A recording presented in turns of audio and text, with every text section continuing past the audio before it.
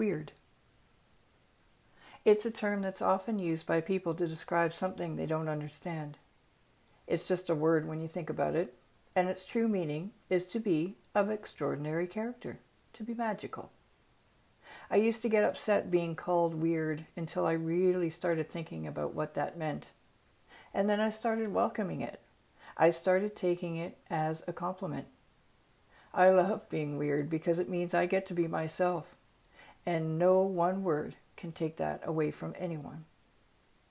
Being called weird simply means you don't conform to the standards of the status quo. They can't put a label on you, and it confuses the hell out of them. They'll listen to your music, they'll buy your art, but the interest is almost always superficial. Some people are jealous of the magic you possess, and they get frustrated because they can't take it away from you. It's a beautiful gift given to a select few. So hell yeah, we're weird. We are the nonconformists, beautifully unique, and we are the ones who bring color into this world.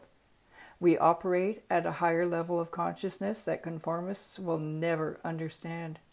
So celebrate your weirdness, your individuality. Let that freak flag fly, baby.